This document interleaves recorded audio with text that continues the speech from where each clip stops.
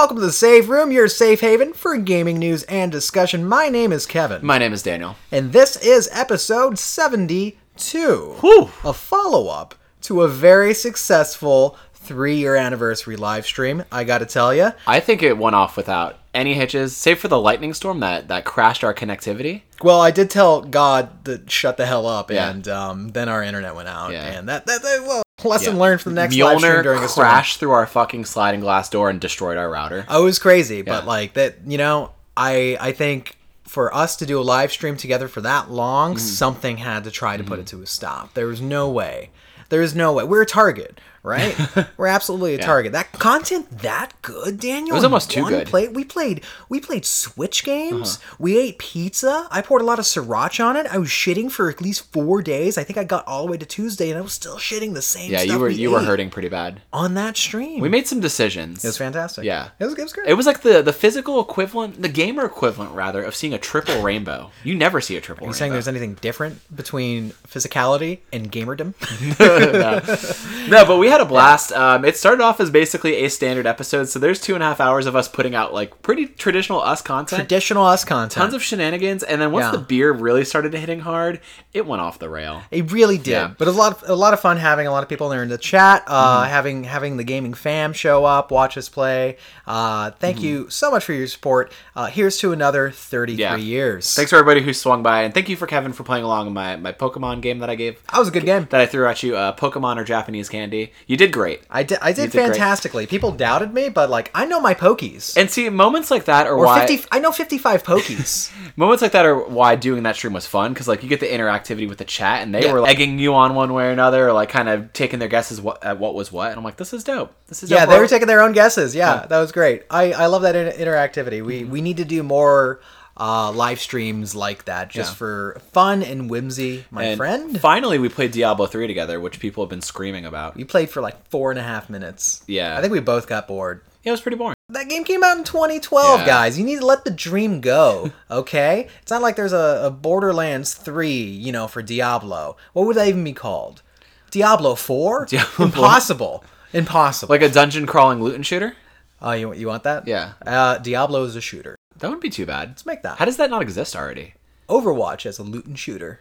That would make sense, right? Right? Take away the fucking payloads, take away the objectives. It's all loot, all shooters. Blizzard, if you have any opportunities, I think two brilliant boys could turn your whole business around.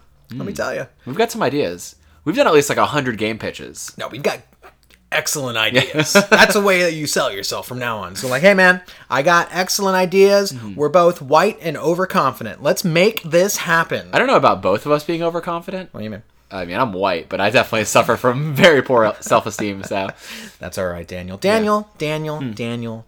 Kevin. What is this show? What is it? This is the Save Room. What? It is a gaming podcast for gaming news and discussion, as you said. Oh my goodness. Yeah, right? I love it. Right? Guys. You said we had to get into it because it was our God-given duty to inform the people. That's true. We have a lot of cool things to talk to you about this week, including what Capcom's getting up to with the Resident Evil franchise. We got some cool news about, for you weebs out there, about Final Fantasy, and bad news for weebs that are hoping for any anime characters to show up in Smash. And then after that, I got some Borderlands 3 impressions, because I played a good 7 hours of that played game. Probably 7 minutes. 7 minutes, that's true. Yeah, I have a lot to really weigh in on. You've been a busy boy. You've had a very busy boy weekend. And I was also like playing a lot of Control and catching up on that, so. Yeah. Oh, yeah. I finally beat it. Oh, did you now? Yeah. Oh, I totally beat that game. Yeah, we gave some very uneven impressions on our live stream because we talked about it briefly, and then when we were drunk, we were like rambling about Control. I think we were rambling about Control the entire time, like conspiracies and Control. We were just raving about it. The clock's multiplied. So I'm gonna give a little more like probably thorough impressions there. Okay. And you can give me your spoilers or whatever you want to talk about. I want to talk to you. Are we going to do a spoiler cast? Do you think we even need to do it at this point? On Control? Yeah. I mean, I might have exercised it from me because I did so you can check it out on our YouTube channel. You literally have to look up the Save Room in conjunction with Control because we don't have a named YouTube channel. We need more of them followers, you know what I'm saying? It's such a pain in the ass to find our stuff on there. And we can promise you we don't have any kind of like anti-Semitical content on there. So, we should be up there in the subscribers. No, but check that out. Kevin did a really cool video review of Control. He put some a lot of work into a PewDiePie. I know. We'll talk about him later. We'll gotcha. talk about him so later. I'm excited now. Yeah. Yeah, I did a written review for Control, and then I did a video review based off of that written review. I hope you had fun with it. Okay. I had fun with it. I like editing. I do. I was really tired when I came home last night, but I was like, all right, I'm going to watch this. It's 8 minutes. Yeah. And it was good. I liked it. It was quick. Yeah. It was fresh. Your personality came through in the script a lot. Yeah. Oh, that was like 3 voiceovers that I had to do. Oh, was it 3? Yeah. I was dissatisfied with each of them. Okay. Yeah. And when I would choke on a word, I'd be like, just restart the whole fucking thing because that's how I do stuff. Yeah. I was like, you got to get it in one. That's that old theater background in me, right? It's like you fuck it up, you don't get to keep on moving. No. That's true. You go back to places. I would say the theater background never left you. You bring it to every episode. I do. I bring it everywhere with me in the world, and it's heavy, and it costs baggage fees. But Daniel, also, you can find us on soundcloud.com/The Save Room Show if you want to check out the actual just podcast. You're listening to it right now. It's also on Spotify. It is also on iTunes. It is also we're not talking about fucking Apple Arcade. I'm going to let you know that right now. I didn't really care to. I didn't care at all. It's $5 a month for like 6 people. Cool. Okay, whatever. Cool. Okay, neat. There you go. There it is. You're welcome, Tim Cook. Yeah. And then it's on Google Play, Stitcher, RSS feeds, everywhere. RSS feeds everywhere, and then streaming as well. Streaming is our main baggie. Daniel, is it? Yeah, I would say so. We're pretty. We put a lot more hours into our streams than any of the other things that we do, besides playing games like outright. It's weird because the podcasting is a combined effort of like 1.5 to 2 hours of recording, 1.5 to 3 hours of writing, hours of editing. So like it comes together like that. But like we'll stream for like 4 or 5 hours at a time, multiple times a week. Yeah. Or maybe I just do 4 or 5 hours at a time. No, I do. Insane. I don't do the 4 to 5 hours at a time thing, man. No. I just have so much fun with it. I just spread it out through the week. He said that unblinking. I'm going to let you know that right now. I'm a little dead inside. I'm going to be completely forward with the roommates right now. I am exhausted. It is just so much fun. I've been working a lot of early mornings, and I got home late from Seattle last night because I went to a Japanese garden. Sure, you're all fucked up, which is the best time to record. Of course. The best shows. sort of fucking energy. Daniel, they can find you at twitch.tv/Dungeons and Daniels. What's the last game you were streaming? There's only one game that I could ever be playing these days, and it's Control. Yep. Yeah. Yep. My copy Control, which is one of 3 titles of mine that are sitting in your inventory. Yeah. And I feel them. I feel them like lost gems. I get that way too, where like when I know something's missing from a collection, like it's like my soul feels broken. Right. You know, like I'm Voldemort and my soul is split in these portents that's being borrowed out to people. Sorry, one of 4. Yeah. Now that I'm looking at the collection. Well, it's Control, Judgment, DMC, and Nier Automata. Yeah, so 4. Nier Automata. 6. Yeah, so I played Control twice last week, actually. Oh, you got to remind me of Astral Chain also when we get into our game impressions. Okay, yeah. I forgot that I was playing that because, we're going to back end a lot of that stuff. We got a lot of weird shit we've been playing. And back that shit up, man. We got to get into some crazy stuff. It was TGS. We talked about Astral Chain on the live stream, but I feel like we're going to have to like revisit some of those thoughts. Yeah, that's fair. Yeah. That's fair. But I played a lot of Control. People were coming in. It was a fun time. The game really took me by surprise on that stream. Same here. Because I didn't know that there were hidden bosses.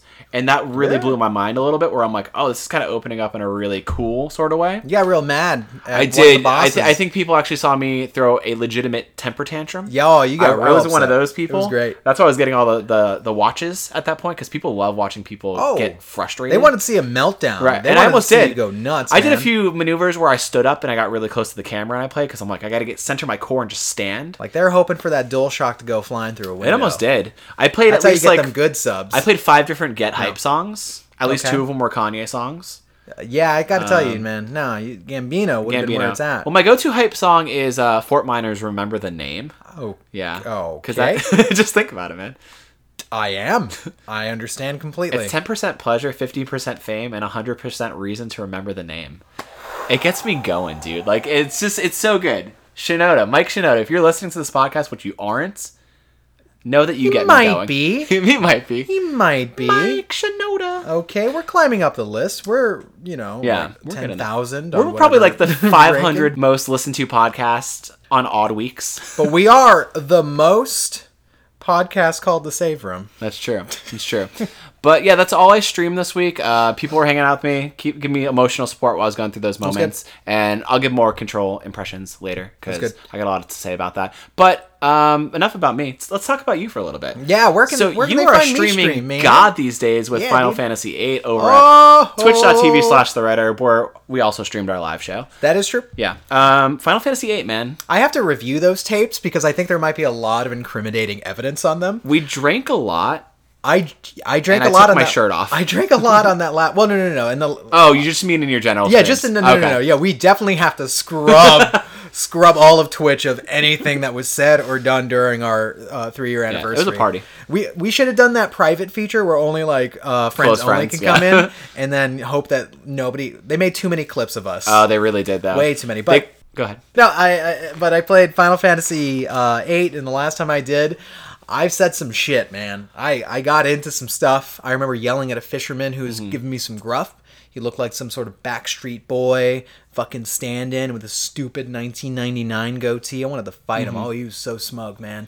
You don't see that I'm in a floating school? We just found out yesterday that Balam Garden flies. Is that the airship? The official airship? No, that's a different one called the Ragnarok, son. That's a sick name. Yeah, you get that pretty late. You get that pretty... Well, most Final Fantasy airships are late stage. Right, and that ship is beautiful. It's red as the devil's dick. It's red and it soars. Oh, does it Red soar? Rocket. I love it. I can't wait for that one. You were like screen capping and like calling out like a lot of cool like dialogue things, or rather funny dialogue things. It's the funniest fucking game. Yeah. It's such a good game. You know what? It makes me want you to start like a Final Fantasy VIII without context Twitter. Like no context one? Yeah. It has to exist. Yeah, it has to exist already. I'll find it like tomorrow. But you know what? I got to tell you, this game is a gem. Because we had this conversation where I thought that, like, you know, I picked up Final Fantasy IX for the Switch, and I got into it for a little while, played it on my trip to North Carolina, and then just kind of dropped off with it. But 8, I've got the disc too, man. I keep on pounding through that game. Even as I play Borderlands, I'm just kind of like, so when am I going to go back to these guys? So I think I'm going to make it like a stream institution. Okay. To like make sure I get through this game, right? That's a commitment to yourself and to the stream. Yeah. Obviously, and you want to platinum the game as well, so I hope you do see it through. Oh, yes, I do. It's funny too because like we talked about Astral Chain very briefly, but like you bought that game. That is a AAA ass game, and you're not even playing that because you're playing like Final Fantasy VIII. I don't like it that much. Okay, I mean, yeah, that's not the only reason why you're not playing it, but yeah, you know, like that's my overarching reason right there. I don't like that game that much, but yeah, FF8, man. We had a good time the other night in stream. We were talking about our favorite Final Fantasy games. You had a very deep heart-to-heart conversation with the chat about why you got into gaming. I forgot about that. So talk about this real quick. Oh my god! About your dad. Let me take a big chug out of this Silver City. The Tropic Haze, one of our favorite hazies that we've been drinking lately. I forgot this, but I remember I had to have been 10. This was when I was still living in Miami, and we were about to move to Fort Lauderdale because my parents were like, well, 1, my mom was pregnant with my little brother. 2, my brother was getting in trouble with all of the fucking cops. It was about 10, 11 that he was born. What year was that, you think? He was born in 2001, so I played... 2001, okay. Yeah, I didn't play until 2000. Okay. Yeah, fun fact. What a crazy time. Oh, it was a whirlwind, man. You know? We barely survived Y2K. Yeah, dude. You know? And Bush was coming into power. Yeah. Dictator Bush. Seinfeld went off the air. People were going nuts. Seinfeld went to prison. Anyway, it was a crazy time. Yeah. And I remember playing... 9 was my first one, actually. And I remember seeing in a Game Pro, like, hearing that 8 was, like, more mature and had all this. Hell yeah. Game Pro? Like, you just kind of, like, I just fucking had a flashback. We're going back in time here, buddy. Let's do the time up again. So, I remember... My dad took me to the Toys R Us because we didn't have like a GameStop nearby or anything or whatever it was. I remember that being like the place you went to for video games. Yeah, they got Toys R Us, right? Yeah. Like I picked up fucking Donkey Kong with the expansion pack, the RAM pack, and all that. Like all my games came from fucking the old Toys R Us, man. Jeff the Giraffe was out there going like, "Yo, you a casual? You a hardcore gamer?" He's like, "No, I'm a hardcore gamer." And if you're not a hardcore gamer, he cranes his neck around yours and just fucking breaks your neck. Yeah, I could be. That's Anaconda's for giraffe style. What? But your brother, he wasn't born yet. He was not born. He was unmade. pre-made. And we went to Toys R Us, and like they would have the placards where you'd pick it off of like the shelf and be like, oh, bring it up to the front. And they had the placard for FF8, and I was like, yay, I'm a child. And we went up front, and they're like, ooh, we're sold out of this one actually. And I remember being so crestfallen, and I was just like, it's all right, Dad, maybe next time. And he was like, oh, okay. Whatever. And when he was house searching, he did two things. I didn't mention this on the stream. One was that he ran over a mailbox at the community that we eventually moved into, and no one was around to see it, so he just drove away. This is something my mom told me. He was just like, yeah, he just backed up into it and drove away. And then went to a local GameStop, which, fun fact, was the GameStop that I would eventually work at when I was 17. Oh, no shit. And he picked up a copy of this game because he thought, oh, hey, it's like $20 because it had already been out for like 2 years. Had he first backed his car into the GameStop? Wouldn't that be a better story? He backed up into the GameStop, and the only game that flipped through the windshield was Final Fantasy VIII. I guess I have to buy it now. It was Kismet. No, he had to buy a lot if that's the case. Yeah. And so like one day he just surprised me with the game, and I remember that being the game, like my first story heavy game, and that kind of unlocked my fucking mind when it came to gaming and the potential for gaming, because before that it was all like what my older brother and sister went to. It's like, it's Mario Kart, and FF8 was like the skeleton key of possibilities. Right. And I just fell in love with the story, and even though I didn't understand a lot of it or understood that it would affect my personality for years to come with a stoic main character. You're a squall in a nutshell. Yeah, that blocks everybody emotionally but still feels entirely empathetic to those around him but doesn't know how to convey it. Yeah, that's some heavy shit right there, boy. Yeah, I love this game. It is a gem. Let me tell you what. If somebody told me that this game wouldn't exist unless you rounded up every copy of Final Fantasy VII and threw it into an ocean, I would just be like, all right, let's get the logistics down. So how many fucking copies are out there? How much time is this going to take? And which ocean is the saltiest so we know that these suckers are destroyed? Yeah. And as you're doing it, like an orchestral theme of the Fisherman's theme is playing from FF8. So I love FF8, man. Okay. I do. I'm having a good time. Nice. That was my rant about it. It's been fun watching you play it. It makes me want to pick it up. Should pick it up. Yeah, it seems great. And it has all the same features of like the 7 and 9 ports where you can basically like speed up combat or do like ultimate damage. Yep, I'm cheating, man. Yeah. I'm cheating the whole fucking way. The only thing it doesn't give you that 9 did was unlimited Zenny, apparently. And this game is like, no, you may be invincible. And you may be super fast, but 3 times the fast, but you will always be lower class. You're no Gillionaire. Get out of here with your fucking... So what? Go fight a sorceress, you dumb bitch. Oh my god. I love that game, though. Yeah. It's fantastic. Are you playing it with a guide, or are you just kind of playing it based off of memory? The only guide that I'm using is, so all of the trophies are based off of the Guardian forces that you get, like Bahamut and Leviathan. Is Shiva in it? Yeah, Shiva's in it. Okay. I already have Shiva. Yeah. Oh, yeah, all of those classics, dude. There's like 20 of them in the game, and so there's a bunch of trophies that are just that, and there's a lot of missable Guardians, because what you have to do is use the draw feature to draw them suckers out of certain bosses. So I've been looking through and seeing like where I'm at in the story to grab those. Okay. The draw system seems entirely broken, but is also really, really fun. You don't have like a meter for magic in Final Fantasy VIII. What you have instead is the ability to draw an enemy's magic. So like, Fire, and Blizzard, and Trasha, Watera, and you grab those, and then you start getting like a counter on them, like up to 99 of them. Okay. And so if you're like out of those, just go hunt down an enemy or an area where the Flame Boy is going to show up, and you can take fire out of that guy. Oh, cool. And it's kind of neat. Or instead of just drawing, you could just take it from them and then cast it right back at them immediately. So it's just like, hey, thanks, bam. But usually they have kind of a resilience to something that they own. But yeah, it's such an interesting thing, and I'm not even mad about the junction system anymore, right? Like, there's a lot of nuances I don't understand about it, but I'm just kind of working through going like, no, actually, it's fine. You kind of normalize after a while.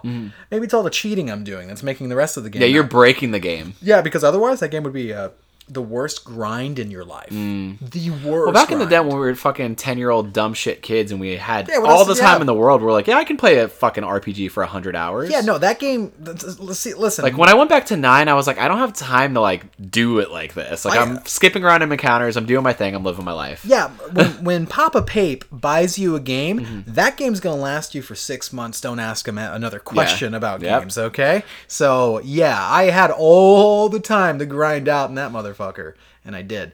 I did my dues. I paid my dues. You don't have to do that anymore. I'm allowed to cheat. Also, I'm a grown-ass man. I paid money for that game. Let me break it how I want. Okay?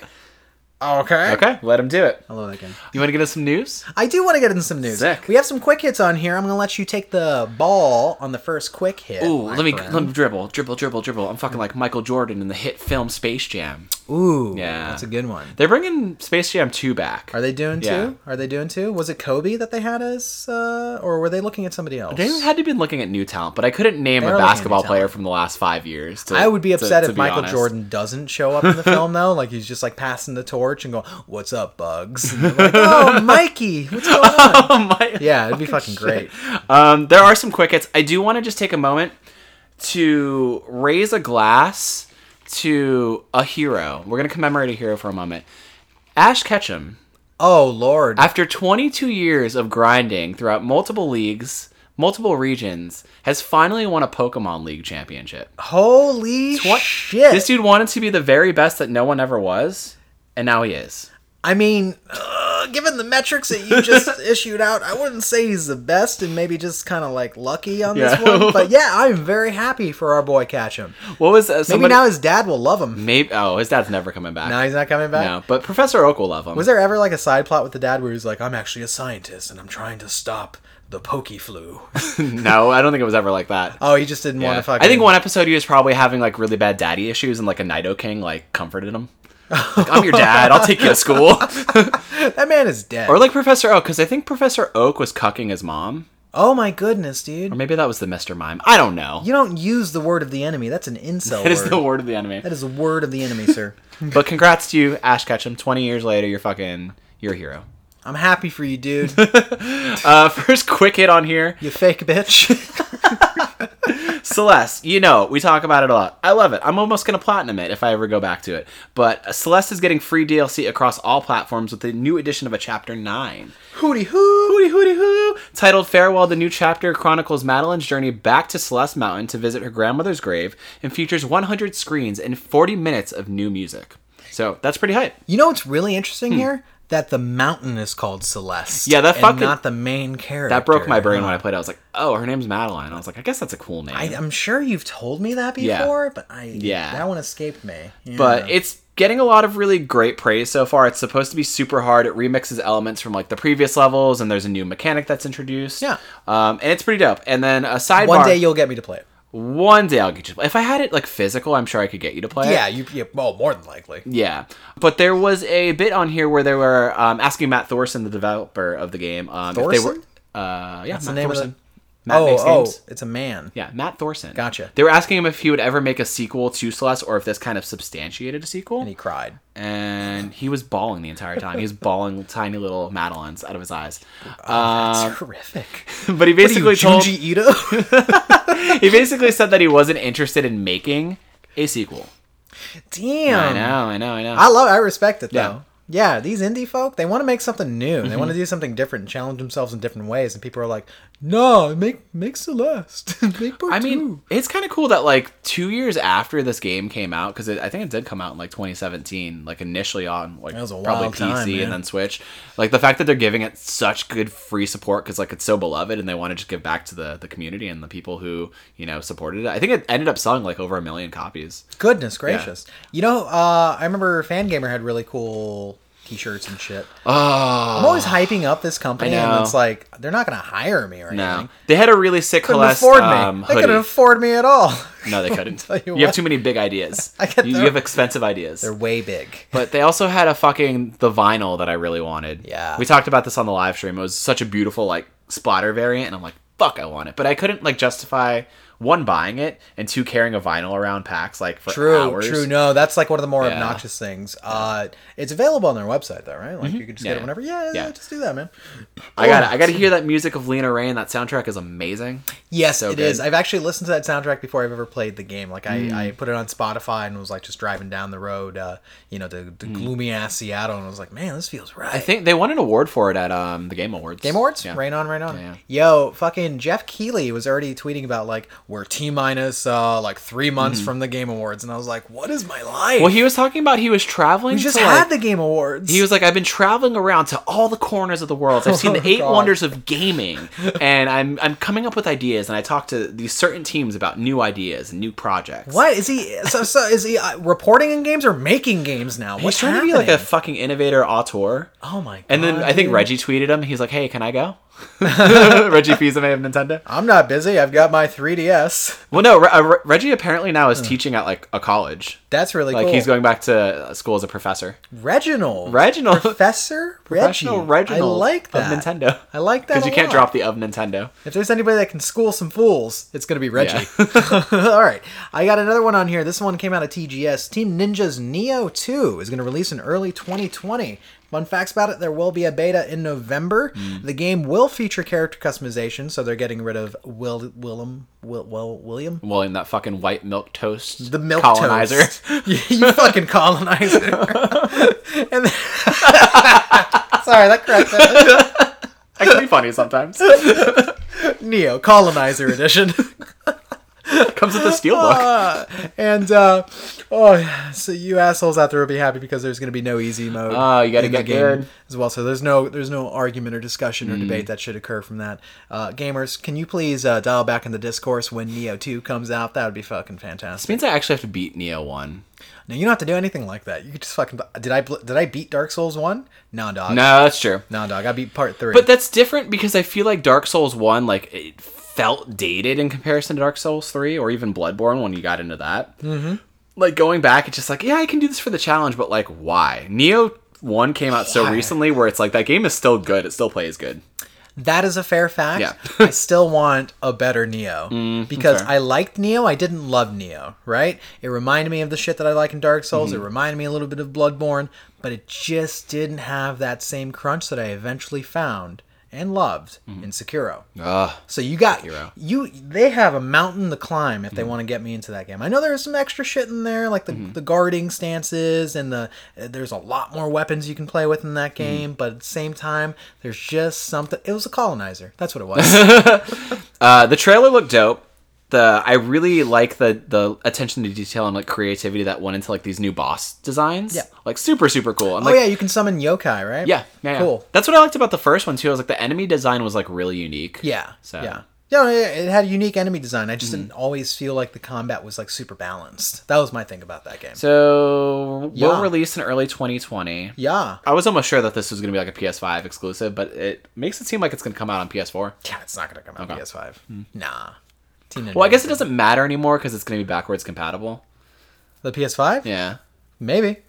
Well, yeah. It is. Confirm that. It's going to be. Like, there's no... That's going to be great. Yeah. It's going to be great. I hope it removes loading times when you plug in a PS4 game. I don't know if that's likely, though.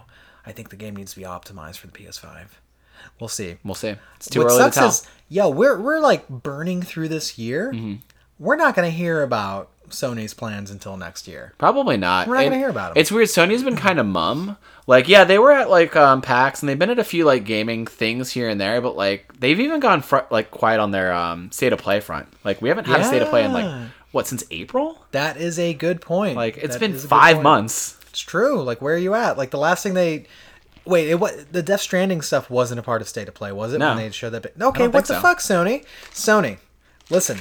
You can't just be asleep at the wheel. Yeah. You know what I'm saying? Cruise control's not on. You're going to go into a ditch. All right? Fucking Microsoft's out there. They came out with a good Gears finally in like 18 years. Oh, yeah. People are talking like mad hype about that game. Yeah, I want to pick it up. Yeah. Yeah, they say it's like this gigantic, amazing campaign. And I'm just like, what? Yes. You can never get me to play it, but I'm happy for Gears fans. A bunch of Terminator in that game for no reason, too. Right? Yeah, but I need to get the Ultimate Game Pass edition. Should I get Game Pass? Only if you're a real gamer. Shit. Real gamers gotta have a Game Pass. Real gamers have a Game Pass. Well, speaking of real gamers would be proud to hear this one. Final Fantasy VII, the remake, will have a classic mode that features turn-based combat. That is very cool. That actually just like broke like right before we fucking sat down to record. Cool. It's awesome for long-term fans, but I'm actually super interested in just playing the combat that they put in the game initially. Yeah, dude, I want to mix it up in there. You're not going to get me to turn on cruise control for my boy Cloud. Right? I need to touch these enemies. I gotta fucking shave them with my fucking Cloud Buster. Oh, speaking of, this is a good segue. This episode of The Save Room is brought to you by Manscaped because it's on every fucking podcast I've listened to this week where we're talking about shaving our genitals. And everybody has to keep a straight face because their money fucking spends. I'm not kidding you, dude. I think like Tim Geddes was talking about it. Yeah, Inside Gaming, fucking kind of funny. I've been literally every podcast I listen to is Manscaped. For the ad endorsement, do you manscape? Do I manscape? Yeah. I do manscape. Awesome. Easier for the sucking. Oh, fuck. Oh, no. I keep a little bit behind. I'm in there like Edward Scissorhands with the shrub work. You know, you might get a fucking flamingo down there one day. You might get a hippopotamus another day. Was that like an Alan Wake reference, the flamingo? No. Oh, sorry. I was just going with random shapes and animals. I love control. I do too. Daniel, Final Fantasy VII. I like to keep the meat and potatoes nice and nice and shaved. Of course. You know what I'm saying? And it makes it look bigger too. And it does. Yeah. It does. I would say. Hell, I like touching it when it's like that. Okay. So anyway, Final Fantasy VII is going to have this turn-based mode, and how do we do the show with a straight face? I got some details here for you. Sick. So apparently Square Enix said that fans will not have to worry about the action side of the combat system and can instead focus on selecting commands, making it possible to play Final Fantasy VII Remake as if it were a classic menu-based RPG, end quote. That's pretty neat, actually. Because you know people are probably crying for that still. People were crying before. They were like, oh, fuck, I hate the combat. They need to go back. Oh, do what Octopath Traveler did. It's like...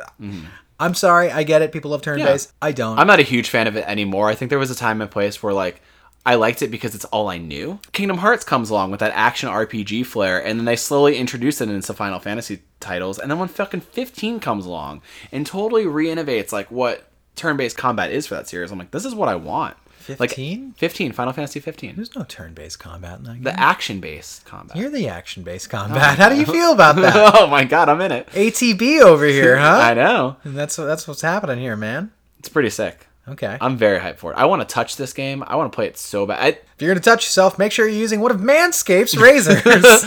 I got a razor in one hand and my fucking Cloud Buster in the other. I mean, you can play in one hand if it's turn-based, right? It's true. Yeah. Thanks, Square. I'm so stoked. This is probably the most stoked I've been for a game in what feels like ever. Oh, it looks so good. They released another trailer for the game. Oh my god. It looks phenomenal through and through. I'm still surprised that it's all going to be in Midgar. Yeah, I'm still a little weary about that. Yeah, and I especially don't like the idea. Like, Jason Schreier made a joke about hey, these games might release all the way up until, 2050. And it's like, god damn, it's kind of ridiculous. No, no. And then it's like, maybe.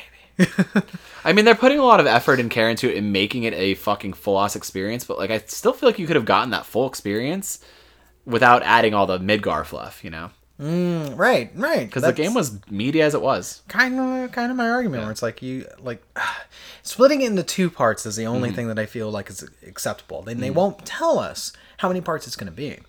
But if it's any more than two, nah. I feel like it's going to be at least 3 parts. No, dude. And, how do you market a game? How do you advertise a game like that to people who don't know, what they're doing with it, with their marketing scheme or release schedule with it? Yeah, exactly, because it doesn't say part 1 on the box. No. I mean, eventually I imagine they're going to update it to maybe say that. What if there's, a bunch of people that get, pissed off? It's like, I beat this game, and it's like, it doesn't end. What the fuck? And it's like, yo, they warned you for years that they were never going to finish this. That's the worst sort of cliffhanger. Yeah. Because it's not even intentional as a sequel is. But I'm sure they're going to redesign the narrative bits a little bit to make it kind of be okay, this is a cliffhanger ending. Make it meteor. Oh, man. Make it meteor. I'm so excited. It looks so good. You got to wait until March, man. I just got to stay alive until March. Stay alive until March.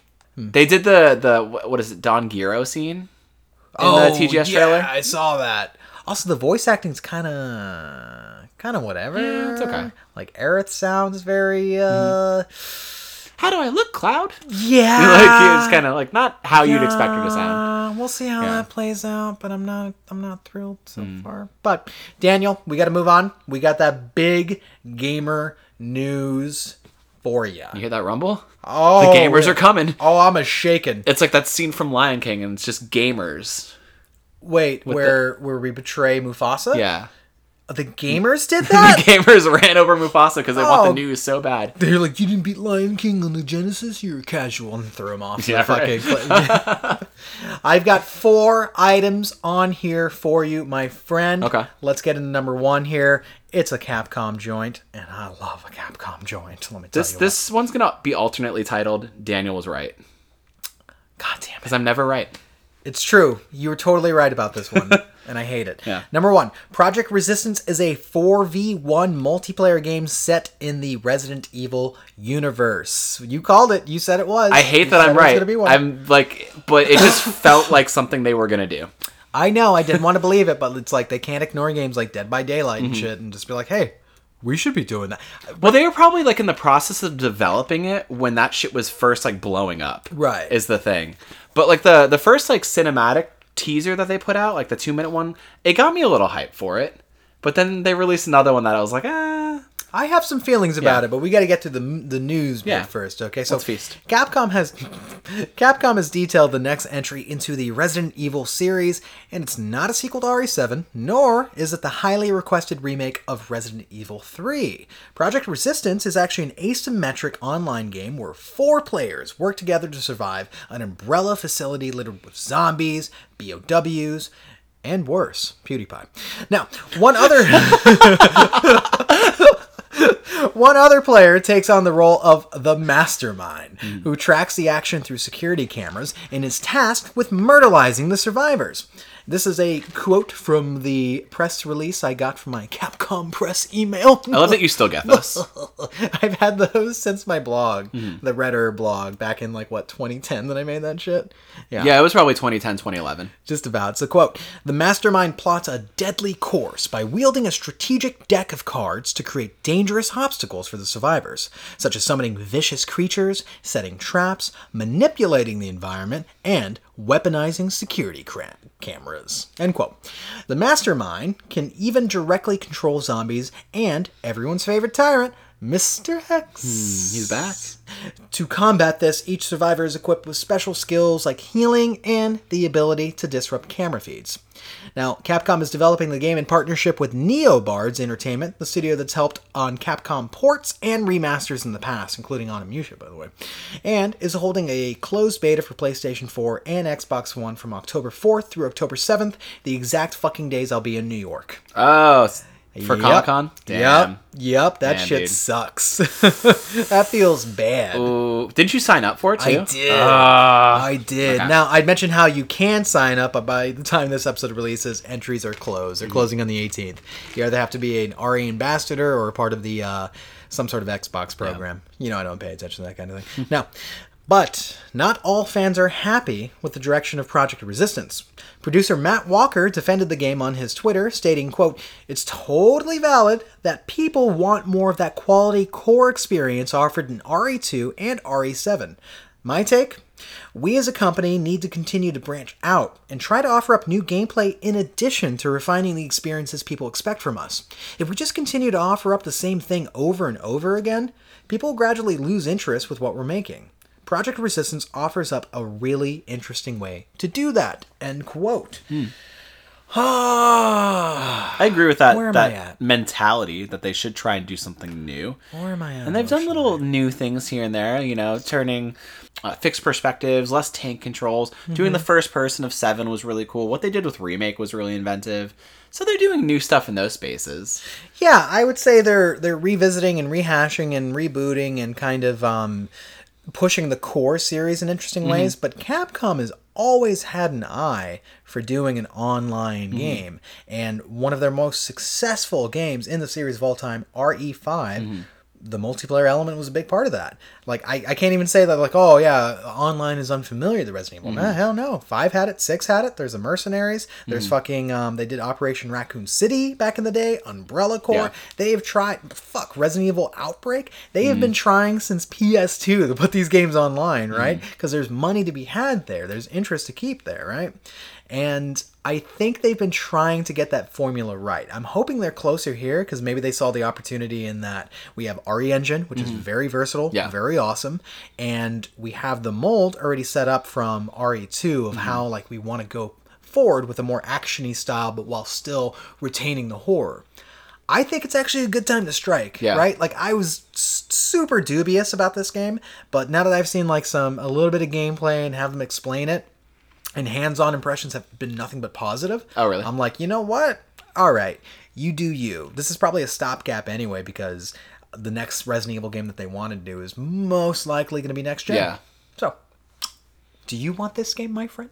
As much as I talk about games being asymmetrical, like, I don't play them as often as you find me talking about them. Like, I feel like Left 4 Dead was like one that I played, and then outside of that, like, nothing really. Yeah, no Friday the 13th. No, like, I have those games on my hard drive, but I've never played them. No Evolve. I think it's cool to have a game like this in a space that feels familiar, in a franchise that we both love. With well, not necessarily characters, because like it's a fresh cast of characters. Yeah. And I imagine it takes place in like the Resident Evil 2, Resident Evil 3, like maybe in between era. It very much seems like that because the monsters are definitely pulled from RE2, including Mr. X. So I think it's right around there. But I just like that too, like the familiarity of like the monsters, like seeing Hunter, seeing zombies, seeing Mr. X, like even getting to control him, and even if it's in weird like trap card kind of ways, like they're kind of demoing, like it just seems kind of cool to have those familiar elements from a series that we really like and set it in Raccoon City. Like, fuck yeah, dude. Like, I don't know. I think I'm far more interested as playing as the survivors than I am the mastermind,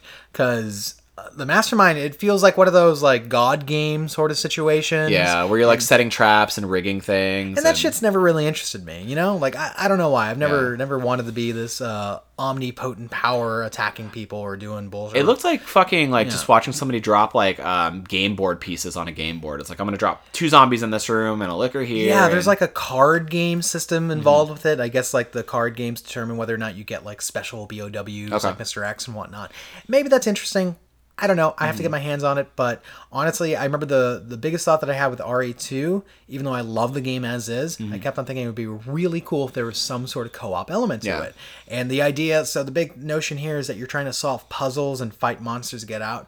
That is so intrinsically RE, man. And to have it, you know, doing it with friends and rely on them to like give you healing and whatnot. Yeah, that could be dope. It could be a lot of fun. I foresee us playing this shit and like actually getting pretty hot into it, right? If it feels good to play. It also depends on like how much variety there is with it. Like, like how many levels are going to be like, because what, like Friday the 13th and Dead by Daylight, it was like, it wasn't very vast in terms of levels. It was just like, although they're huge. Yeah, levels. Like the situations that happen are very individual between each one, because you're playing with a different set of people, and like you're all strategizing differently, and like, you know, you're playing against that wild card person who's the monster or the killer or whatever, and like you don't know what they're gonna do. Aww. So yeah, I'm stoked to kind of see how it all plays out. And does it play as a third person or first person? Third person. It is basically, from the footage, it looked like RE2. Okay, but with all sorts of menu UI. It's splashed all over the fucking place because you're paying attention to the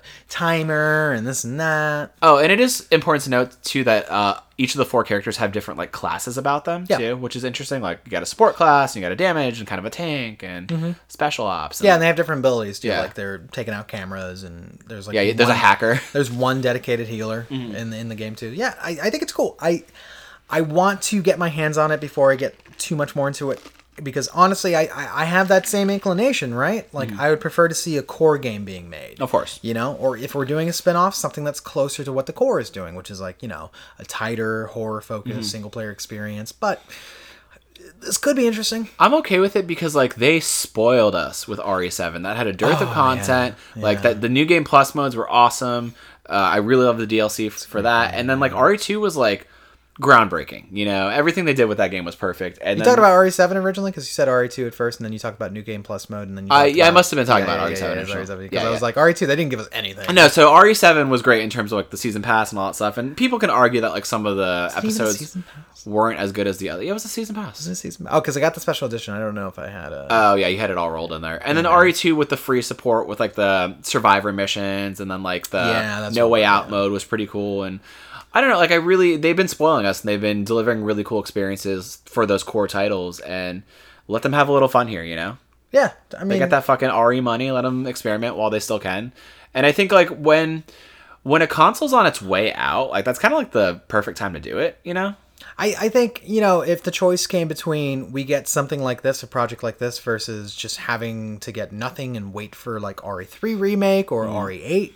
I'd prefer to have something in the interim, right? So, I'm down. You're gonna get me there. You're gonna get me there. I'm sure they have a team with dev kits, and they're already working hard with the PS5 architecture. And I feel like we're gonna get RE3 or RE8 even sooner. Oh, they're all up in that shit. They're getting 3 fingers up there, and they're feeling things they have not before. Ray tracing. They're fucking tracing that data with their hands. Oh, it's traced. I bet. Oh man, imagine Nemesis and fucking PS5. Oh goodness. This is going to be a weird question. Maybe I don't know. Maybe I should know because I played a bunch of RE2. But why is there another Mr. X? Is it the same Mr. X or is he a clone? Is it part of a Tyrant clone program? There's a bunch of fucking tyrants that show up all over the franchise. But there's only one Mr. X. There's only one Mr. X, technically. But, like, it's not impossible for them to be like, he had a brother, Mr. Z. So there you go. Okay. Number 2 on here, Daniel. Remedy has detailed their DLC plans for Control. Control is awesome. But Remedy Entertainment will not be satisfied until the game is fucking awesome. The developer has detailed their DLC plans for the supernatural shooter that extend all the way to mid-2020. Starting in fall 2019, the game will receive a much-needed photo mode. Thank you. That's one of the things that really bothered me. Such a beautiful game. Yeah, I know. Like, it deserved a photo mode. For some of the, like, rooms and scenarios, like, I was taking pictures all the time. I know, but it sucks to have the UI all over it, and it sucks it's always, like, in certain angles. No, this is going to be awesome. I would definitely restart the game just to get that photo mode going on. Soon after, in December, a new game mode called Expeditions will release, which will have director Jesse Faden assisting the FBC security chief explore the mysterious formation. Both the photo mode and Expeditions will be free to all players. Okay. The main event, however, will be available through the $25 season pass. 2 DLC expansions are slated for next year, the first being The Foundation, where Jesse must discover what lies beneath the oldest house. Spoiler, nothing good. Then, in mid-2020, is AWE. In the game's lore, AWE stands for Altered World Event, or the hellacious things that occur when other worlds bleed into ours. But AWE could also stand for Alan Wake Experience, as the DLC's art teased by director Sam Lake distinctly shows Alan Wake standing before a Washington forest. We live there. We do. The press release for AWE says it'll, quote, take Jesse into a new area of the oldest house, the investigation sector, where the Bureau closely examines altered world events. End quote. I am so fucking stoked for that. I am too. Did they initially announce that they were going to do like a DLC plan or season pass? I think they mentioned that they're going to do DLC, but they didn't detail what the DLC kind of would be. This is cool because...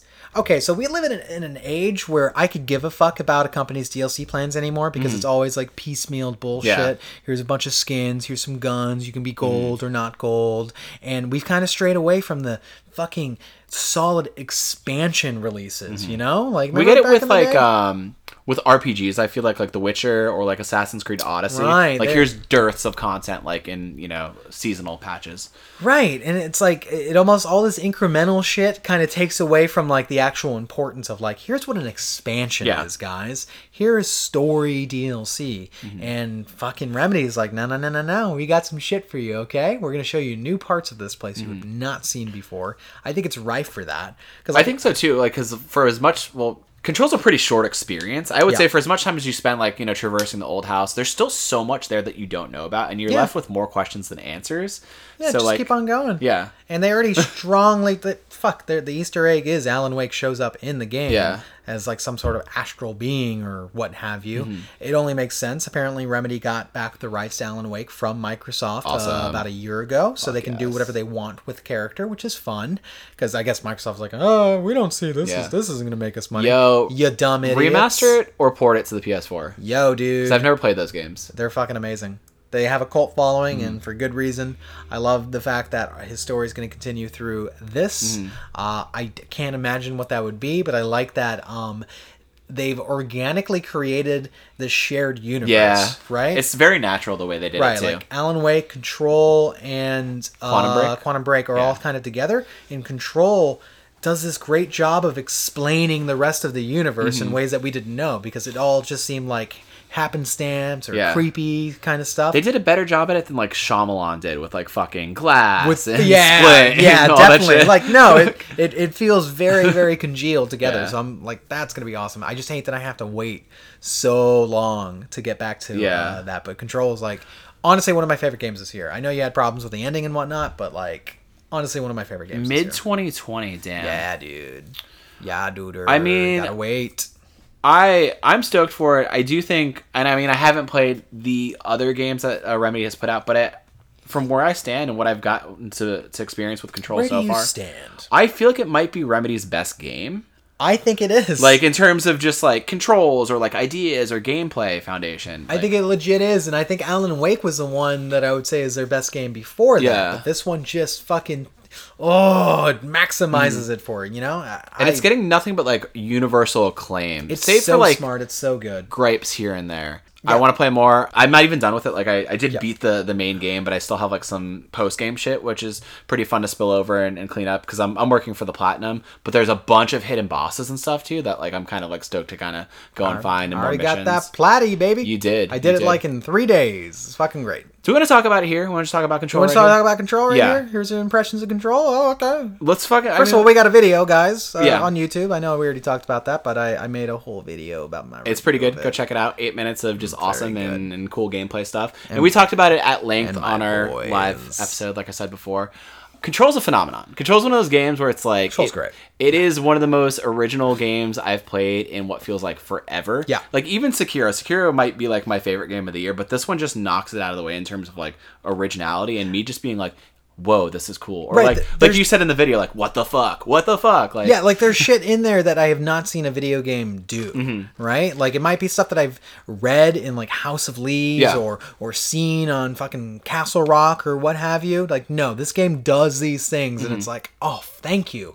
Finally, something that celebrates, like, the weird and gives you something headier. It's such a fucking fascinating game. I mean, I think it does it in very cool doses in the way that, like, the narrative unspools. Yeah. And it's just, like, it just piques your curiosity more and more. And then when it opens up in terms of, like, bureau alerts or, like, side quests, you're like, oh, there's even more happening. And you branch off into other parts of the house and, like, more mysteries and weird shit starts happening. Like, you encounter different enemy types and you're like, this is really, really well thought out. It is. It's scripted so well. The lore is so amazing. There's so many little collectibles where I just wanted to read them all, and I did. My problem, I love the collectibles, and I do wish a lot of the heavier lore stuff was doled out in a narrative fashion here and there, because I feel like the VO work and the narrative stuff, like, in terms of the main beats, weren't as, like, well fleshed out. You get a lot of the shit through, like, video logs and audio shit. Yeah.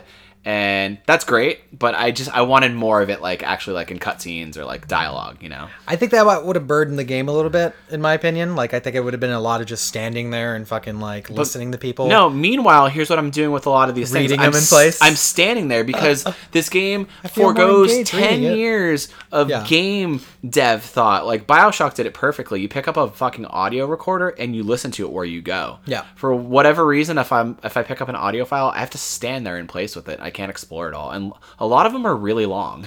Yeah, the problem is, like, BioShock knew the shut the fuck up, like, elsewise. Yeah. Other games don't do that, where it's like you're literally triggering dialogue and all this shit whenever you just enter a new room, and it always, like, invalidates whatever you're listening to. Borderlands has that problem pretty bad as well, too, where it's just like, dude, just everyone shut up for, like, 3 seconds. Like, stop this, you know? So I get the approach where it's just like, you know what, take some time, go listen to this by yourself or read this by yourself.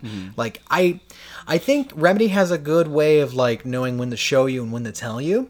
And I like that they opt to put a lot of more of the backstory kind of formative lore in that, because imagine like some of the stuff that they're telling you, just having a character spouting it to you in a conversation, going like, "We went to this house in 1963," and I would have been like, "That's not as this might be." Or having like Audie the janitor tell you off, like, I don't want to hear you do it. Yeah, he was kind of obnoxious to me. Well, there's some characters that are like main quest givers or characters within the bureau that you get to talk to, and they basically give you like dialogue trees with them, where like they have different conversation points where like, oh, we're going to talk through this stuff, or like, you know, what's going on with the hiss, what's going on with the molded, oh, what's going on with the bureau, and you kind of like learn stuff through them in a little more of a controlled setting, and that's cool because it does flesh out the world a little bit.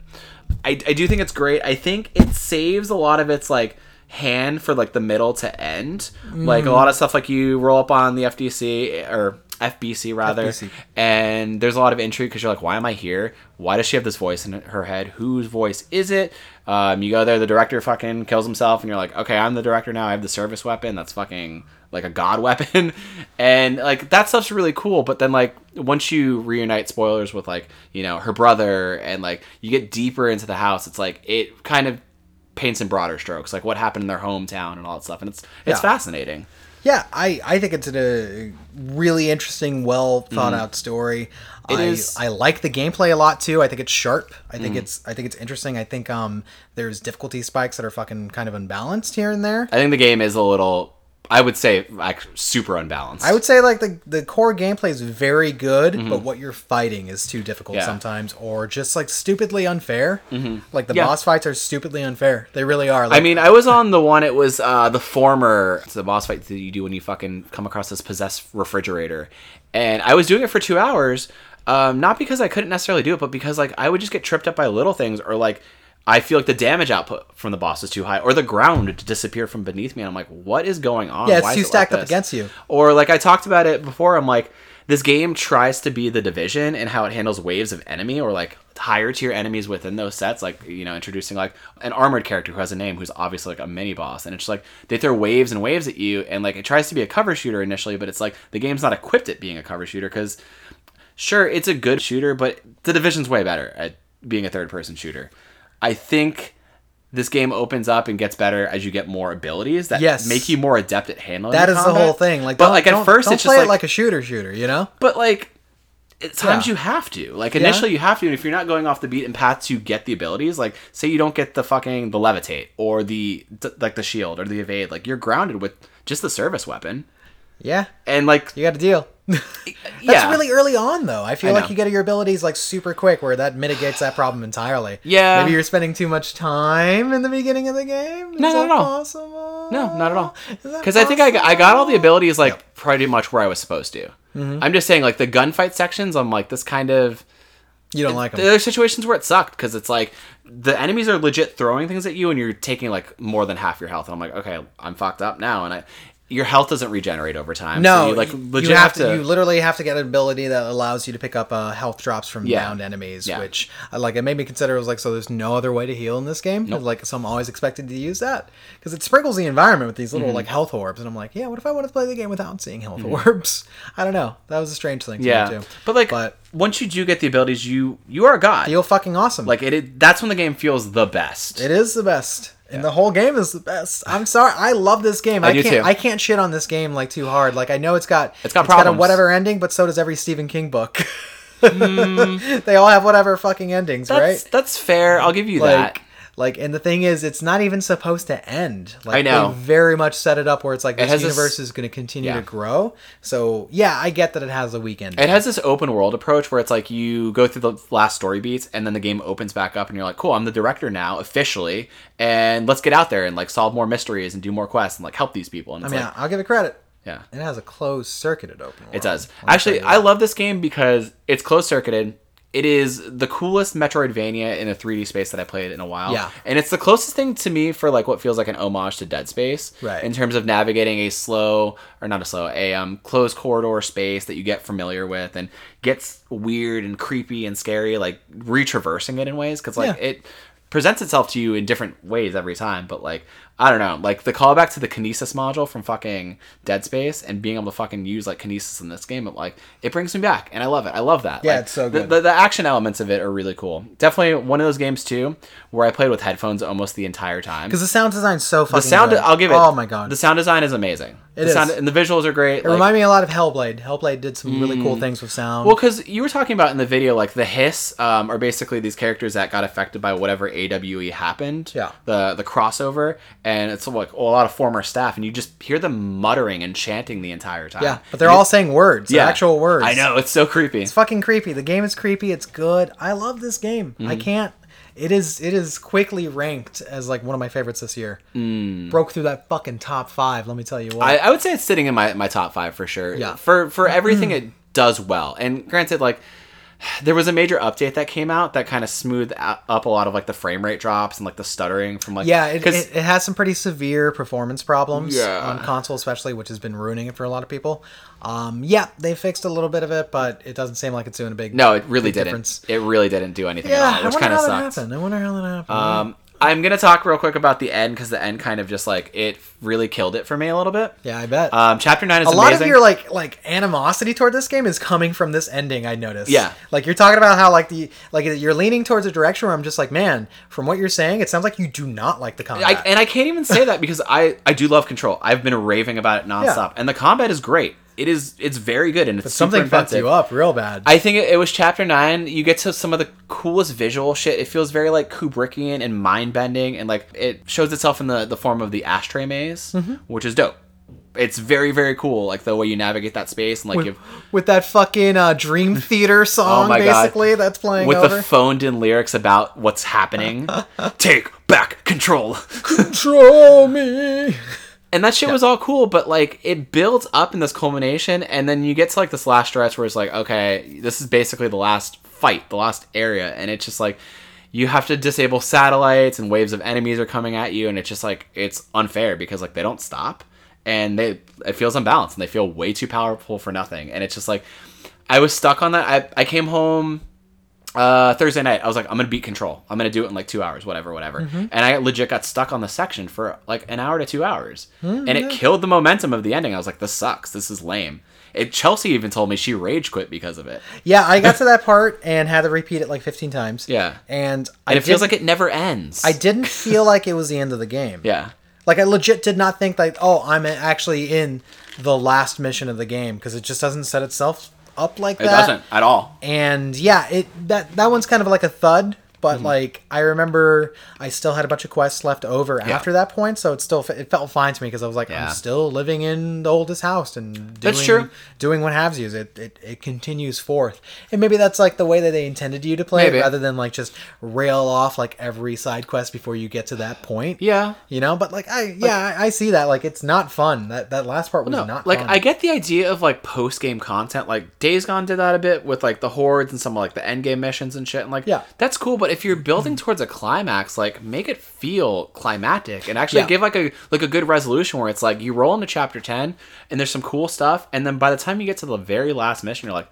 that was it. I literally was like, that was it. Yeah, I've definitely had that moment with a few Halo games, by the way. I remember thinking, this is it? Really? But no, still probably one of the most standout game experiences, not even of this year, but probably of the last decade. That's what I'm saying. So. It's one of the best. Yeah. All right. That was Control. Play Control. Play Control. Please play Control. Don't worry about the bad ending. No, because it's like you said, there's still so much to do, and there's so much that I have like so perfect. I think I have like 4 boss fights left, so I'm like I'm excited to jump back into it. No, yeah, that game's so fucking good that I don't know what to tell you. I don't know what to tell you, buddy. I love it. Number 3, sir. Sorry, weebs. Goku isn't coming to Smash Brothers. Good. I don't fucking care about Dragon Ball Z. I know you don't, but a lot of people out there do, man. They got their Just Saying shirts on, and they're always talking about Namek and Piccolo Day. Just saying and fucking Piccolo's Gohan's real dad and Bulma. Can we talk about how we went to like the shop during PAX? You mean Irfan? The shop? It was like I don't even know what the name of it was. It was like a boutique hip hop shop. And they had a display case of Dragon Ball Z characters. And it was all of them. And it was different colors of like the same guy. And I was like... Most of them were Goku. And I was like, Kevin, let's play a game. And I was like, I'm going to try to name them. Okay. Because I don't know shit about Dragon Ball Z. You don't know anything about Dragon Ball Z. And I probably named one of them right. Yeah. And Goku. Then I was like, okay, who's that one? You're like, that's also Goku, but he's in this form. And I was like, but is that also Goku with red hair and then blonde hair? And you're like, yeah, it's all Goku. And I'm like, why? All Goku. Why? I don't know. People are allowed to change, Daniel. They're allowed to change, okay? They can't all be Bob's Burgers characters that stay fucking forever the same, man. These guys have monkey tails, and they grow, and they get big. They get real big. That's great. I'm so happy for them and their growth, but keep them out of Smash. One of them becomes a Super Saiyan God. Come on, man. What are you talking about? Now you're gonna say that you don't want to see One Punch Man in Smash? That's fucked up. Well, we're never gonna get anime characters in Smash. You stand with Vic, I bet. Anyway, let's go. What does that mean? Don't worry. What is that? Is that a Dragon Ball thing? Don't worry about it. No, yeah, it's definitely a Dragon Ball thing. Yeah, it's a season 3. I'm gonna go Super Saiyan on you. You know what that means, though. What does that mean? I rip my shirt off and I turn yellow. It's like supersonic. It doesn't have to rip off his shirt because it just flies off of him. It just fucking... Because it knows it shouldn't touch a god. Okay. Last week, Mashiro... Fuck you. Last week, Mashiro Sakurai spirit-bombed any hope of seeing non-video game characters making the Smash Bros. Ultimate roster, including everyone's favorite Super Saiyan. While accepting an award for the overstuffed fighter at Tokyo Game Show, Sakurai made the following translated comments. Quote, I get all these kinds of requests from abroad like, where's my beloved Iron Man? Or where's my beloved Goku? However, basically, Smash will only have content from video games in it. End quote. Awesome. I agree with that because like we've talked about before, Smash is a celebration of video gaming history. It's a celebration of video games. However, Daniel, the Venn diagram for anime nerds and Smash fans is a circle jerk. Fervent fans have pointed out that Goku and golden-haired friends of his are in numerous video games. But Sakurai's attention is on developing the next slate of DLC characters and living up to the wishes of his late boss. Quote, I'm sorry for bringing up this personal story at a time like this, but making Smash Bros. On the Switch was the last mission the late Satoru Iwata gave me. Damn. I've put my all into the game, and with more DLC, I will continue to work hard, end quote. That's why he's doing this? Goku will never show up in any of our games. You weak bitches. You weak bitches. Sakurai isn't becoming a wraith to put your fucking weeb-ass characters in this game. I mean, I get it, man. Yeah. He's in a bunch of video games. He's a fake. But you know what this reminds me of? Somebody was saying that he's in more video games than like Link and somebody else combined, and I'm like, that's probably fake. No, that's true. Fake gamer news. No, that's absolutely true. How? Are there that many Dragon Ball games? That is correct. And then fucking, what are the other ones? They've been making Dragon Ball games since like 1989. Okay. And then is there like a fucking Bandai Namco fighter that he's probably in? He's in that fucking Jump Force game. Yeah. Oh, fucking Super Jump Force. Yeah, dude. He's in a crossover game as well. Yeah. So a lot of people have a good argument for Goku because they think he's an historic character, but he comes from an anime, man. Mm-hmm. He comes from an anime. That's cheating. Plus, he's getting his own game called Kakarot. That's coming out next year. You can float around. You get to go to the DMV in that game, I found out. There's an article about that. What are you looking up? I'm looking up how many video games that Goku has been So I tried looking that up earlier, and I didn't get just like an easy number. No, but I got a Wikipedia that shows that like there's literally 25 years of video games featuring Dragon Ball.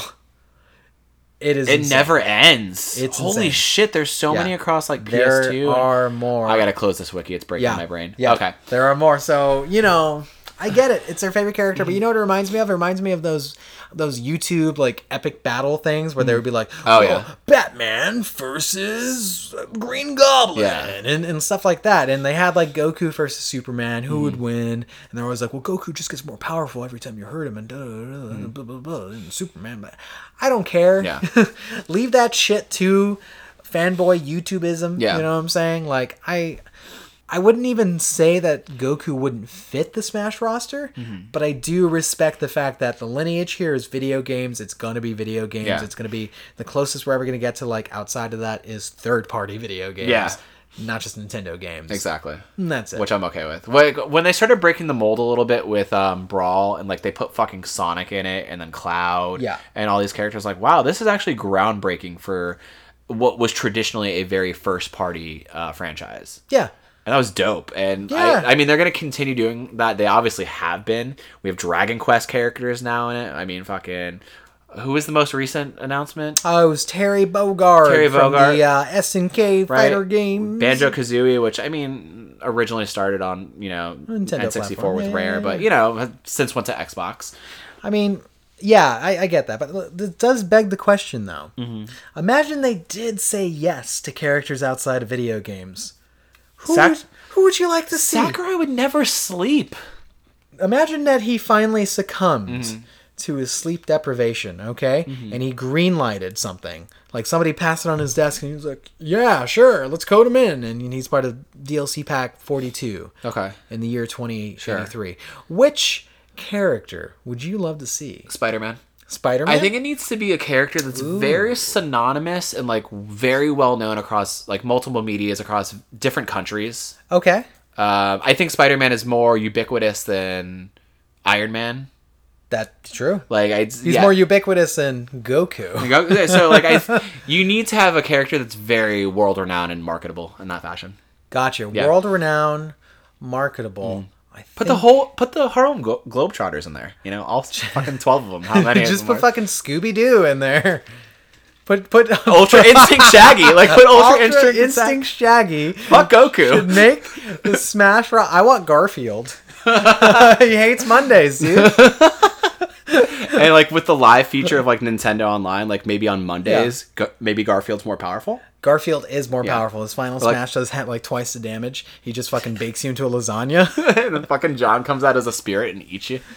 I would love all of that. Yeah, I don't know who would you want? Dwight from The Office. You don't even like The Office. Now you always say that. You don't. I don't like The Office, not just because I'm not a millennial fucking asshole on Tinder, just mistaking flirting for office quotes. But that's all it is. Like that's not I don't. I flirt and office quotes. Yeah, that's not right. That's not right, Daniel. Okay, I can agree with you. Liking The Office is not a personality trait. Okay, it's not a personality trait. Sidebar there. We talked about this on the live episode. I'm excited to see more support and content for Super Smash. Sure. I think it's awesome that they're doing like a second round of DLC. And I really do love that he's kind of carrying on the game and the vision of Iwata. Like, that's really cool. Yeah. And, like, I wondered why he was doing it. Yeah. Like, why was he pushing himself to the brink of insanity? Yeah, he could have dipped out by now and been like, all right, guys, I made it. Yeah. I'm done. No. It makes sense. Yeah, I don't have a real... Who would I want from outside of video games to be in a Smash game? What the fuck? Mm-hmm. Nobody. Spawn. Have Spawn show up. But like we have those markets with other franchises, like Mortal Kombat does that shit. You know? That's true. That's a good example. And I like that they do it. Yeah, and it's fine. And if they're willing to do it, they can do it. Yeah. Maybe it fits. But Smash Brothers, my friend. I mean, we're opening up Pandora's box. Yeah. Pandora's box. All right. Mm-hmm. Vin Diesel from Fast and Furious shows up in Smash. Yo, he killed a guy with a car. That's his final Smash. He just drives a car. He drives a fucking Dodge Challenger across the level. Right into your chest. Runs everybody over. And fucking Paul Walker comes out of nowhere. Oh, I love it. Or like he's actually a spirit.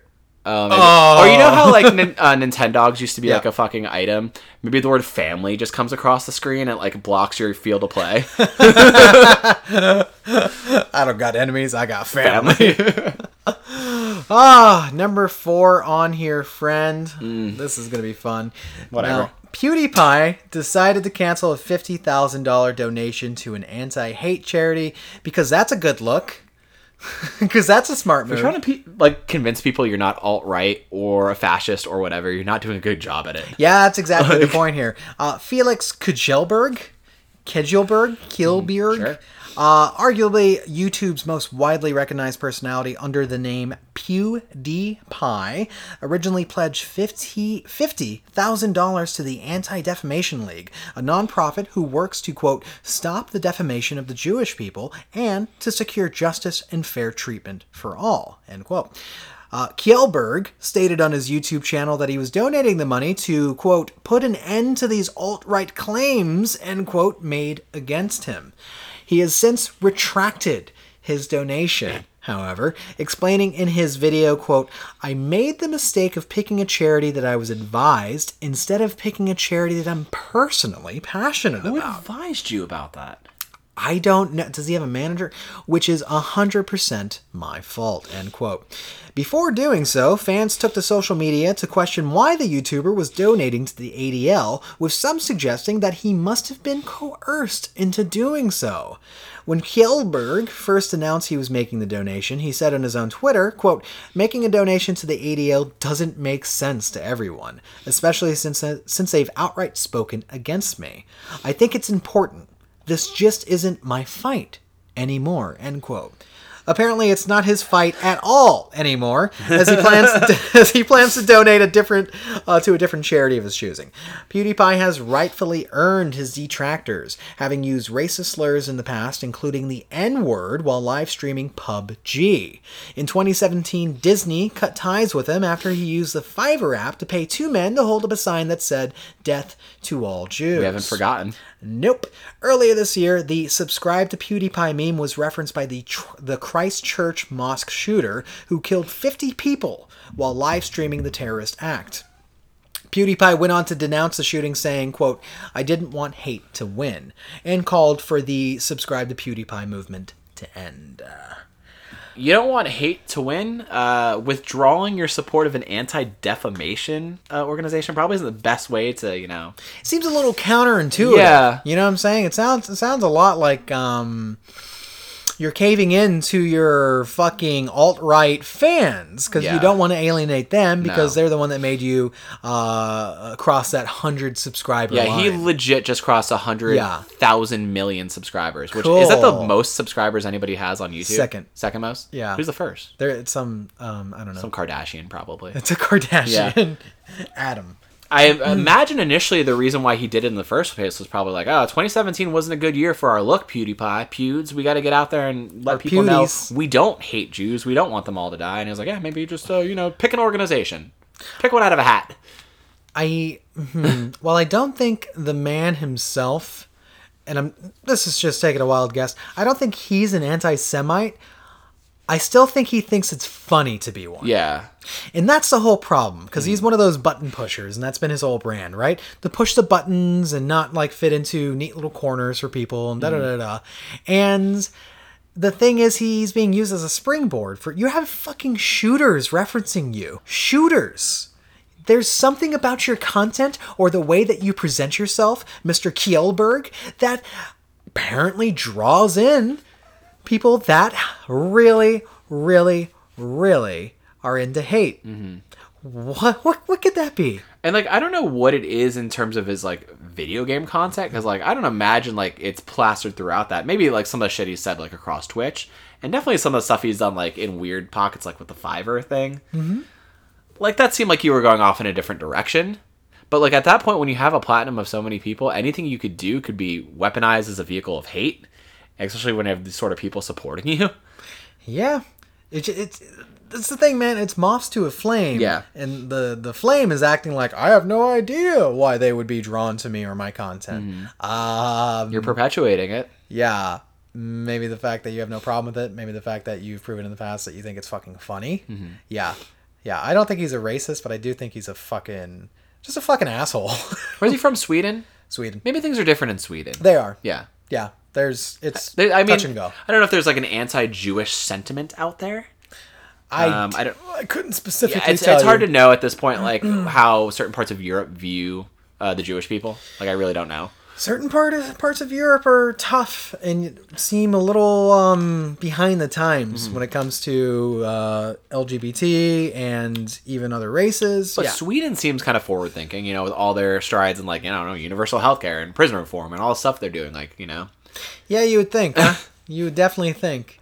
I'm never surprised when hate shows up in pockets around the world. Yeah, that's true.